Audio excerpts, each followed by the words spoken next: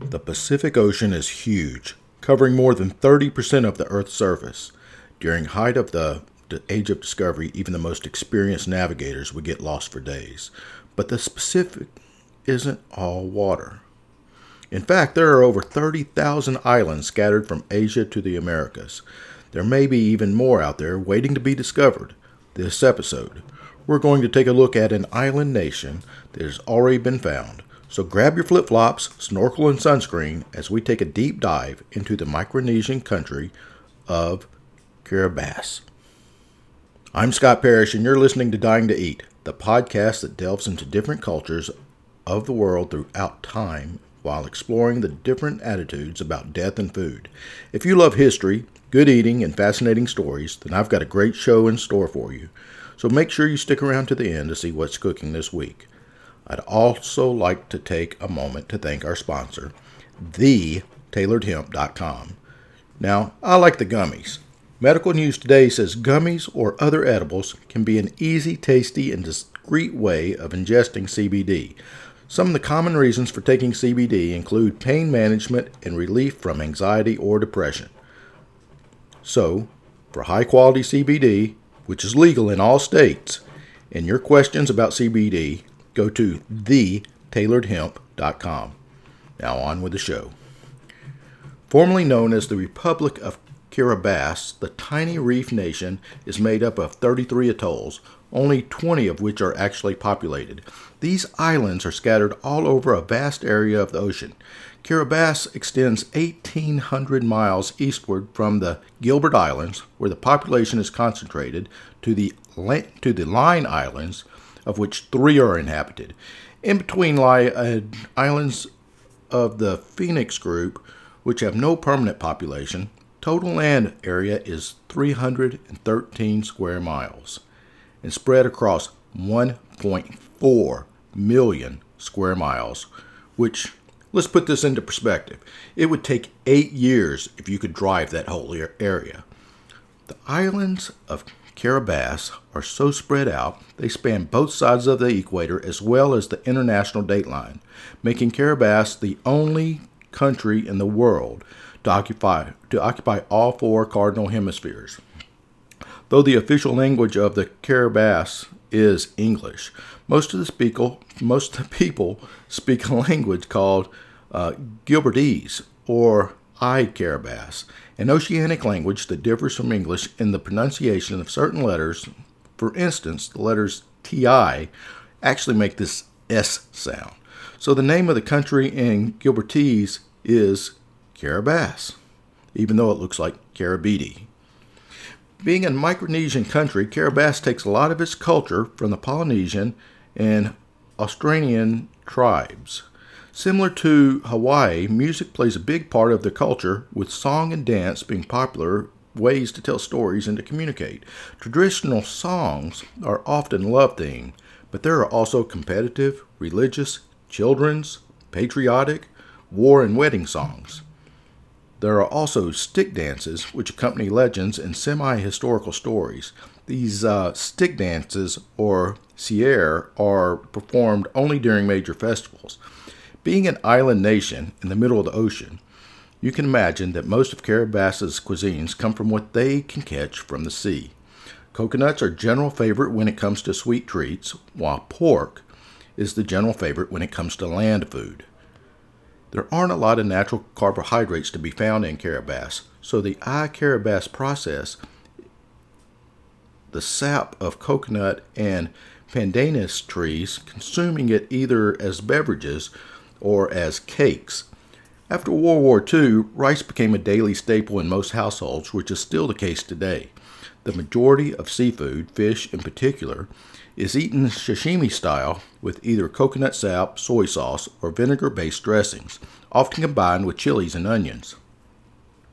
Coconut crabs and mud crabs are traditionally given to breastfeeding mothers with a belief that meat stimulates the production of good quality breast milk.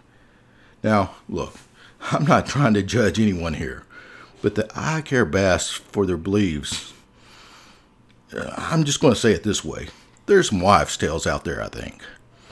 Because it's so isolated, trying to get to Kiribati is not easy, and there are only a few flights out to the islands that are scheduled at intervals from only a handful of places in the world. The closest nations to Kiribati are Australia and Hawaii, and even those are about 12-hour flights away. But if you do somehow manage to make it there, make sure you visit Kiribati or Christmas Island, the largest atoll in the world. For those of you not sure of what an atoll is, it's basically a ring-shaped island with the ocean surrounding it, and in the center, Kiribati is made up entirely of coral. Even part of it is above water and serves as a wildlife sanctuary today that scuba divers can visit. It wasn't always like that, though. Christmas Island and Kiribati as a whole remained largely uninhabited and unchanged for a majority of time. It was only when the first Australian voyagers arrived around 3000 BC, the island finally became a home for human life. While these voyages were the first to settle there, they were certainly not the last to arrive. Over the years, sailors from Samoa, Fiji, and Tonga introduced some of the Polynesian and Melanesian cultural aspects, such as language and traditions. Around 1300 AD, there was a mass exodus from Samoa, at the same time that cannibalism was forcibly abolished there, leading to the addition of Polynesian ancestry into the mix of most Gilbertese people. These Samoans would later bring strong features of Polynesian languages, culture, and creating clans based on their own Samoan traditions, and slowly intertwining with the indigenous clans and powers already dominant in Kiribati. The culture adopted a genocratic lifestyle, meaning that they were ruled by their elders rather than a chief. Over the following centuries, civil war became a factor between the chief-led islands in the north and the elder-led islands in the south. Only one island managed to remain neutral and stay out of the conflict. This place is called Tabatuna, whose society was based on a more egalitarian approach. The name Tabatuna stems from the root phrase Tabatuna, meaning chiefs are forbidden. With acquisition of island being the main form of conquest, clans and chiefs began fighting over resources, fueled by hatred and reignited blood feuds, which may have started months, years, sometimes even decades before. At this time, the only weapons they would use were these sharp-toothed embedded wooden spears. Sometimes they had knives, sometimes they had swords, and garbs of armor fashioned from dense coconut fiber.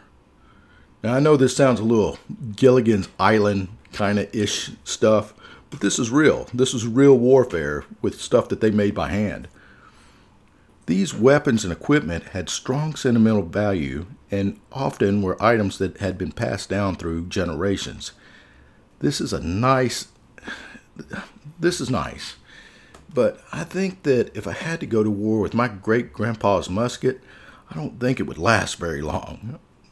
There's so many interesting things that they bring forward from their history in this country, though. The turmoil lasted well into the European visitation in the colonial era, which led to certain islands decimating their foes with the help of the guns and cannon-equipped ships that the Europeans were coerced into using by more cunning and persuasive among the Kiribati leaders. Ranged weapons, we're talking about like bows, slings, and javelins, were seldom used. Hand-to-hand combat was predominant skill still practiced today, though seldom mentioned because of its various taboos associated with it. Secrecy is the main focus there. These civil wars, though devastating, never came to a conclusion because when the first European explorers arrived, everything changed. Historians can't really seem to agree who found Kiribati first. Some think it was the Spanish who sighted some of the islands in the 16th century. Others say it was both English and American ships that made landfall in the 18th and 19th centuries, and even still others will say that it was the Chinese. Now, I'd like to make a point here that I've made in other episodes where We often talk about discovery being linked to Europeans discovering islands. Keep in mind that I've told you that other tribes have already reached these islands and already established it. They just weren't European. Now, look, I'm not a historian, and while it would be nice to know exactly what went down, I'm going to keep it open for your interpretation based on what I've given you. Whoever it was that found Kiribati first probably wasn't even looking for it in the first place. At the time, in the 17th and 18th centuries, the age of discovery was over and explorers had stopped trying to discover new places and were more interested in finding good trade routes between places that had already been discovered. Sounds like another episode, huh?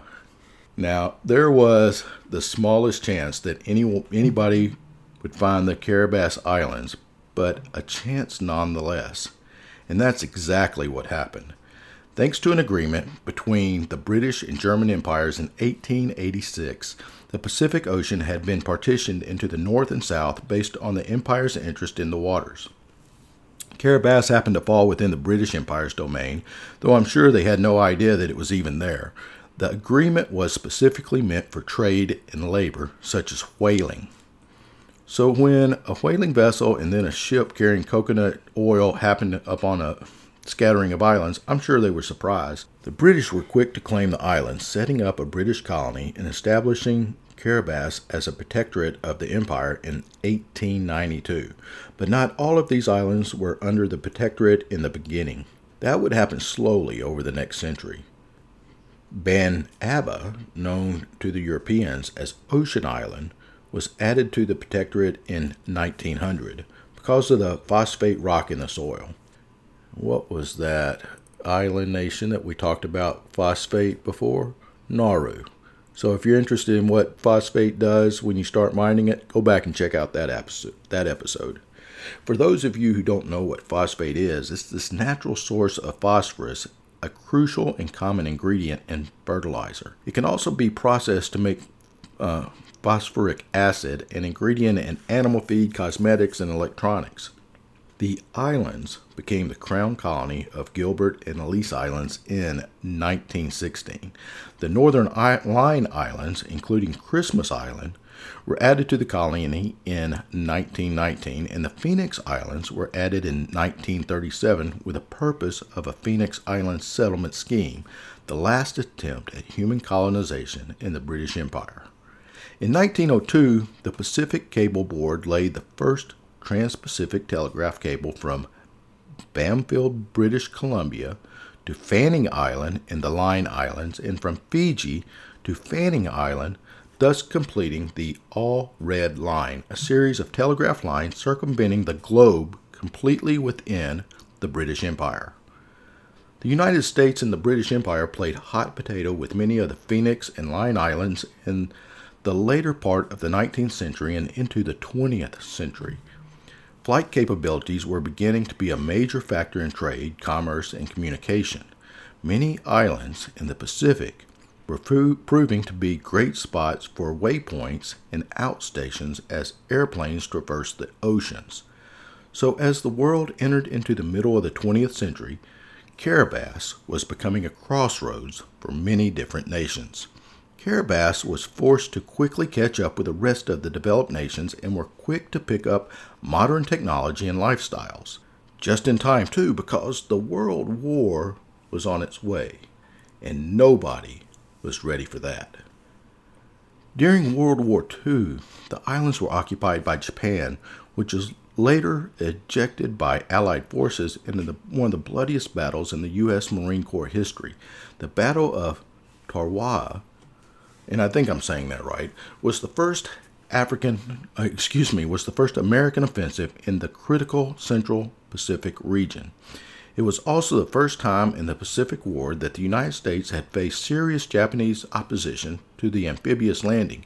Previous landings met little or no initial resistance, but on Tarawa, the 4,500 Japanese defenders were well supplied and well prepared, and they fought almost to the last man, exacting a heavy toll on the U.S. Marine Corps.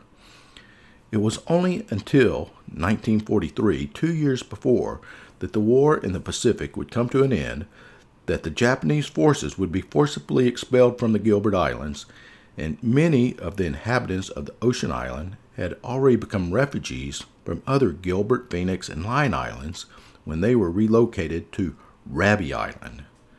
That's a little Fiji island that the British Empire had acquired for exactly this reason.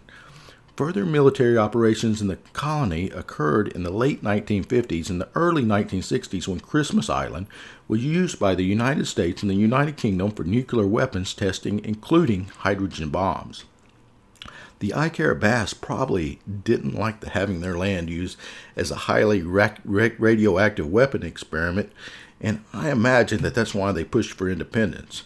The Gilbert Islands gained their independence as the Republic of Kiribati on 12 July 1979. Then in September, the United States relinquished all claims to the sparsely inhabited Phoenix and Line Islands in a 1979 treaty of friendship with Kiribati. Although the indigenous Gilbertese name for the Gilbert Islands proper is Tungara, the new state chose the name Kiribati, the Gilbertese spelling of Gilberts, because it was more modern and acted as an equivalent of the former colony to acknowledge the inclusion of Banba, the Line Islands, and the Phoenix Islands. The last two archipelagos were never initially occupied by the Gilbertese until the British authorities and then later the newly founded Republic government resettled the Gilbertese there under the resettlement schemes that were supposed to help with the overcrowding of the main island. The first president of Kiribati, Ari Tabai, served for the full 3-term limit, followed by the Kiribati government starting in 1979, and is widely regarded as a capable and most able leader of the Pacific Islands. In 1995, Kiribati unilaterally moved the international dateline far to the east to encompass the Line Island group so that the nation would no longer be divided by the dateline. The move was intended to allow businesses across the expansive nation to keep the same business week. This also enabled Kiribati to become the first country to see the dawn of the third millennium. In 1999, Kiribati became a full member of the United Nations, 20 years after it had gained its independence. Unfortunately, Kiribati may not have been around much longer, or it may not be around much longer. The climate change and rising sea levels have threatened the very existence of Kiribati, which consists of 32 low-lying islands that are only about 10 feet above sea level and a mere 1.2 miles wide, leaving very little room for residents to retreat from their eroding shoreline. A rise in temperatures, drought, and the attendant depletion of fresh water have put a strain on the economy and the well-being of the residents. Plans have already been made with Fiji, Australia, and New Zealand to accept the Kiribati citizens as permanent refugees as the ocean level continues to rise and swallow more and more of the Kiribati Islands. There are plans to one day evacuate the entire population of Kiribati to Fiji, but until that happens, the government has been urging people to migrate to other countries. Isn't that really sad? All of this history, we can see it coming. It's going to disappear. I can't even begin to imagine what it must have been like to have to plan for that day when your own country would just simply cease to exist. I guess in a way it's kind of like preparing for a funeral. You know it's coming, but you're never sure when it's really going to arrive. And no matter what, it's a shock to your system. So while the nation is still around, let's talk about their funeral practices, an ancient tradition that I think all of you will find very interesting. Today, a Kiribati funeral may follow Catholic or Protestant traditions with a service and a burial or cremation, but in the old days, and even in some regions today, the burial practices of Kiribati are vastly different to what they are today. In the old religion, the Kiribati people believed that all-powerful God, as well as life after death. Unfortunately, thanks to the efforts of the Christian missionaries, not much is known about what this afterlife entailed, but we do know that the native god of Kiribati is called Naka, a guardian that would welcome the deceased to the land of the dead. In order for the dead spirit to be accepted, though, a certain requirement had to be met. Let's call it a ritual. To start off, Kiribati funerals began with a wake. Hey, I like a good wake. And when a member of the community passes on, the body's kept in the home uncovered and visible for all to see for up to 3 days, maybe a little longer if the person was a key figure in the community. During this time, friends, family, and other neighbors come by to pay the respects. The body of the deceased is oiled each day to keep it from drying out, and any dead or decaying flesh is removed as needed. To help with the smell, the family will put flowers in the body's mouth, nose, and ears, as well as burn leaves and other scented resources. Now, I know this may seem odd, but actually, a funeral practice called home funeral, and it's got growing popularity here in the U.S. and in Canada. When in all respects have been paid, the deceased is buried usually in a family plot fairly close to the home. Now, you'd think a funeral ends here. The community mourns, everybody eventually moves on with their lives. Guess what? This time, you'd be wrong. Several months after the body is buried, it's exhumed by the family of the deceased. The skull is removed and the body is placed back in the grave. The skull goes home with the family to be cleaned and polished and put on display. Now, the question you ask here is why, right?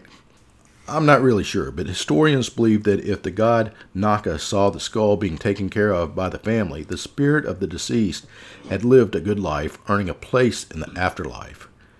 The skull remains in the family home for years as a revered possession, so much so that loved ones will even leave offerings of food and tobacco. Children and widows of the deceased will eat their meals with the skull and carry it with them everywhere they go, almost as if the dead is still with them. Interesting, huh? And who knows, maybe that person is with them. I mean, who are we to really question that, right? The skull may eventually be buried again, either with the body or in the yard by the family home, with the top sticking out of the ground. As the teeth fall out of the skull, they're made into a necklace. Talking about keeping Granddad around, wow. So, though 95% of Kiribati people follow a denomination of Christianity and provide their loved ones with traditional Christian funerals, I can't help but wonder whether these skull burials hold any sway over the people of the small country today. After all, nothing ever completely goes away, right? Take their food, for instance. Some recipes used hundreds of years ago are still enjoyed today. I'm about to tell you about one of them. Mahi mahi. It's another name for a common dolphin fish, and it's a delicacy in many Polynesian islands, including Hawaii, Fiji, and, you guessed it, Kiribati. Heck, down here in Florida, we eat mahi mahi for sure. This recipe for Kiribati glazed mahi mahi is simple and delicious, but you'll have to keep a close eye on it since the glaze has this tendency to burn. This dish can be made on either a stovetop or a grill. What you're going to need: 2 pounds of mahi-mahi fillets, or any fish that is similar to the consistency that you like. And that's kind of what I call a steak consistency. Half a cup of teriyaki marinade, 1 tablespoon of balsamic vinegar, 1 tablespoon of honey, 1 teaspoon of fresh ginger root or paste, 1 teaspoon of chili paste, 1 clove of garlic minced, 2 teaspoons of coconut oil, sesame seeds are optional, and of course, salt and pepper to your taste.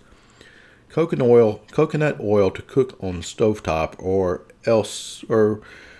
oil if you're on the grill so that you can at least keep the fish wet. In a shallow baking glass, mix together the teriyaki marinade, balsamic vinegar, the ginger, chili paste, garlic, honey, some coconut oil, and the sesame seeds if you decide to use them. Season the fish fillets with salt and pepper and place the fish in the dish to marinate. Cover it and let it refrigerate for at least 20 minutes. And sometime during that period, make sure to flip it over so that it marinades evenly. So first, heat some coconut oil if you're cooking in a skillet. Put enough in there that it'll coat the bottom of the skillet. And heat it to medium-high heat.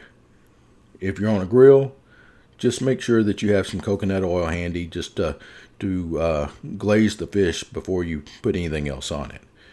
Remove the fillets from the marinade and reserve the marinade. Fry the fish for 4 to 6 minutes per side, turning only once, so the fish will flake easily with a fork when it's done. Remove the fillets to a platter and keep them warm. Pour the reserved marinade in the skillet and heat it over medium heat until it turns into a glaze. What you're doing is you're reducing it.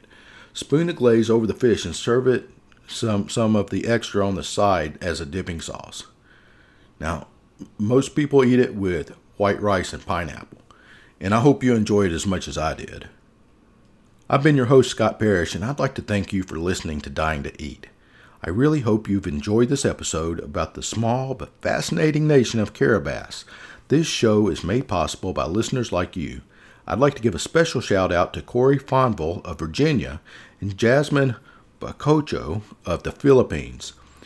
Your support drives the show, and we enjoy hearing from you. Find us on Facebook and Instagram at Dying to Eat Podcast. Let us know what topics you'd like to listen to. We enjoy hearing your comments. Please give us your comments. Find future and past episodes on your favorite podcast platform. Make sure to drop us a 5-star like, and don't forget to hit that subscribe button to stay updated on all of the latest episodes. And until next time, stay lively.